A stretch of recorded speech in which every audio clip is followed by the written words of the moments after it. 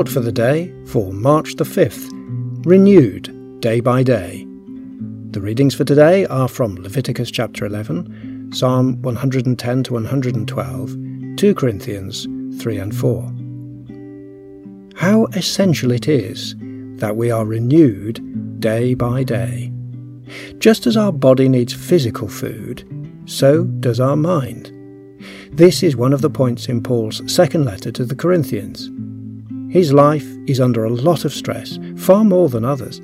He says, "We are afflicted in every way, but not crushed, perplexed, but not driven to despair, persecuted, but not forsaken." Chapter 4, verses 8 and 9.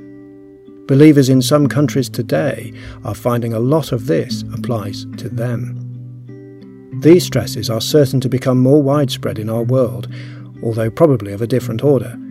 It will be our personal, heartfelt conviction of faith and belief that will enable us to endure, as it did with Paul. He was inspired by those who had gone before, such as the stirring convictions expressed in the Psalms we're currently reading.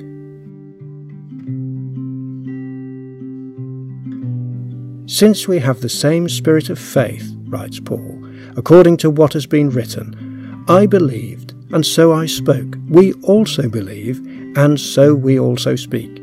Verses 13 and 14. Let us make sure we say the same. How positive Paul is. Let us also be positive. He states, "So we do not lose heart. Though our outer nature is wasting away, our inner nature is being renewed day by day." Verse 16.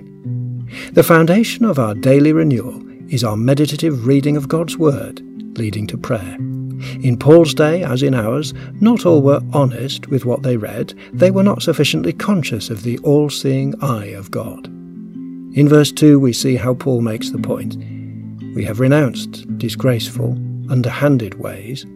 We refuse to practice cunning or to tamper with God's Word, but by open statement of the truth, we would commend ourselves to every man's conscience in the sight of God.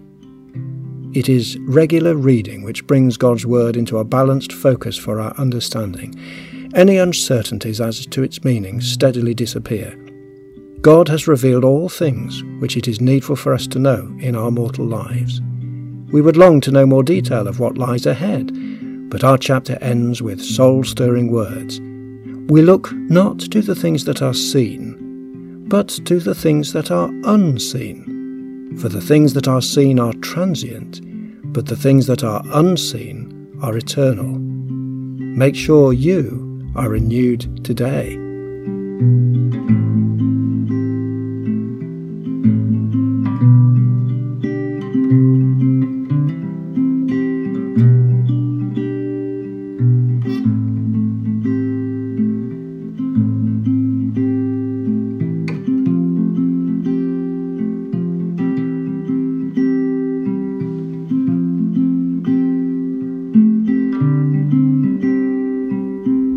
We hope you've found this message from the Bible helpful and thought-provoking. We believe the Bible is God's Word and, as it says, a lamp to our path and a light to our feet. Join us again tomorrow when we open its pages for another Thought for the Day.